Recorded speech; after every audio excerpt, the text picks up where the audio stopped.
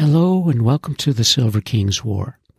I'm Michael Sievers, the writer, producer, and creator of this podcast series about my father's Second World War as a B-26 bombardier.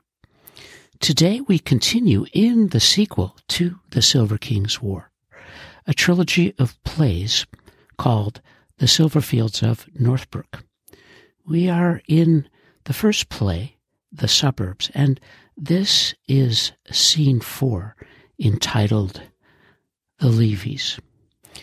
As the Silverfields, Stanley, Shirley, Michael, and Cindy, continue to settle into their bungalow on Gregg Road, they are meeting more of the neighbors and enjoying it. The Levys live on the other side of the Krause's yard on the cul-de-sac.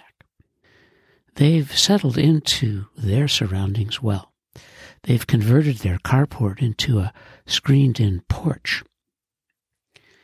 It's late summer of 1955, and this scene begins inside that screened-in porch attached to the Levys' house. It was a wonderful conversion of their carport. And right now, it holds 4 adults sitting in cushy lounge chairs drinking cocktails on a summer evening. Cal and Jean Levy live next door to the Krauses in a similar model home. They have 2 sons, Skip and Ronnie. Cal, a nickname for his real name, Kenneth A. Levy, is a Navy veteran and a hard-working, fast-talking industrial materials salesman. He's a larger-than-life character who drives a big Pontiac convertible. Behind the Levy's house is their enormous backyard. At its end is a long, high fence which screens the yard and the neighborhood from an industrial north-south rail line. It's clear that this edge of Northbrook, known as Northbrook East, abuts a powerful source of commerce, products, goods, and services moving north and south on a dedicated rail line. The Levys' large landscape, verdant every time, was the scene of many cul-de-sac touch football games, fathers and sons working on their skills over the 5 years that the Silverfields were in Northbrook. During those years, Stanley, Shirley, Cal, and Jean Levy were a comfortable quartet and became perhaps the closest of friends during the Silverfields' 5 Gregg Road years. Much of their closeness disappeared in the 1960s when Rockford became a destination too far for their friendship. Rockford, miles north and west from Northbrook, became the next stop in the saga of the Silverfields. The Silverfields and Levys were party people, and they seemed to smoke and drink their way through the late 50s. There were plenty of stories and good times, and the Silver King and Cal Levy became good friends. They were World War II veterans who came home and shared their stories in respectful ways. And that respect meant something very important to each man. Their relationship grew from late nights and cocktails to sharing tools and other stories around those years. Not long after the families met, Stanley and Cal decided to buy a snowblower for those big winter storms. They shared it over the years and helped blow out the snow from their respective driveways so they could get back on the road and be successful salesmen. Now, as this scene takes shape, Michael steps forward under a single light to read his next letter to the Stearns. The Stearns were the loving couple who lived upstairs from the Silverfields on West Aldine Avenue in Chicago. Michael begins, Dear Aunt Lucille and Uncle Lester, Mom and Dad are enjoying their new friends, the Levys. Summer evenings are often cocktail times, which seems important to them. I love their laughter and joy. I'm trying to be friends with their sons, Skip and Ronnie. I'm not sure about them, but it's worth a try. Dad and I are building a B-26 model, reading his letters, working on my writing. He amazes me more each day. I don't know if I'll ever be as good a writer. Luckily, I've got time and a patient dad. When are you coming to visit us in Northbrook? I love you and miss you, Michael.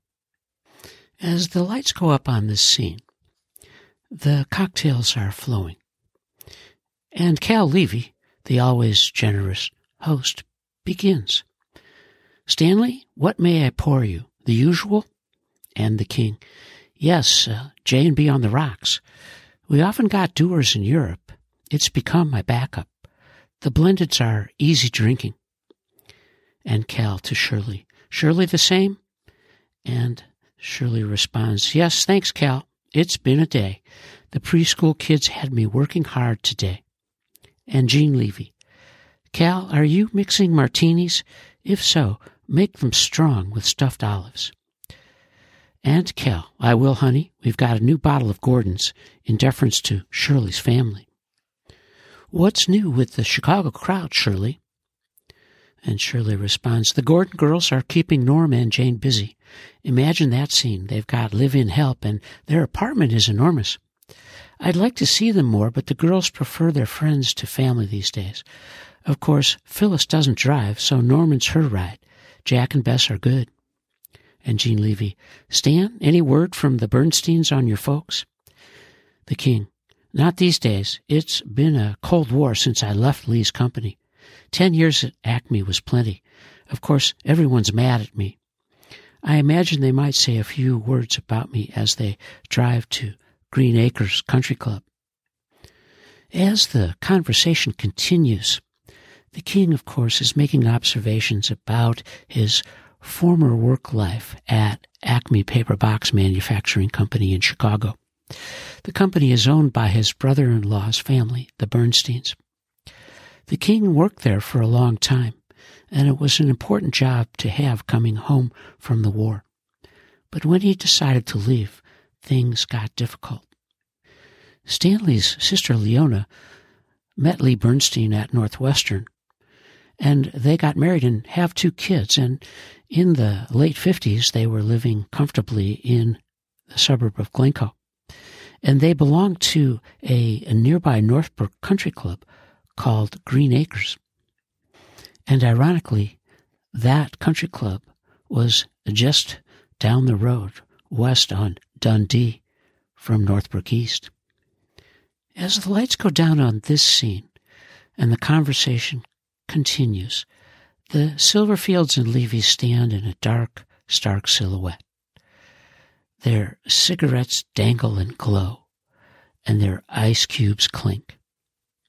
And then Michael steps forward under a single lamp to read his next letter to the Stearns. And he begins, Dear Aunt Lucille and Uncle Lester, it's fun listening to Mom and Dad during their cocktail evenings with the Levys. I'm learning how adults have friends, too. Looking ahead, I understand how Dad and Cal built their relationship. It literally grew as they built things, starting with our swing set. Cindy and I are really enjoying that setup. Our yard is small, with a 1-car garage as one border. It blends with the Krauses, which expands the play opportunities. The swing set represents a series of home improvement projects that Dad and Cal Levy are building. I think I know what's next. They've been talking about building a false tile ceiling in the basement to hide the HVAC system, and from there perhaps to enlarge our half bathroom down there to full size with a shower. That would be great. Now, of course, I have to ask, when are you coming to Northbrook to see the house? I hope it's soon. I love you and miss you, Michael. As the light dims over Michael. We have reached the end of Scene 4 in the first play of the trilogy, The Suburbs, and this scene is called The Levys. And you are listening to The Silver King's War.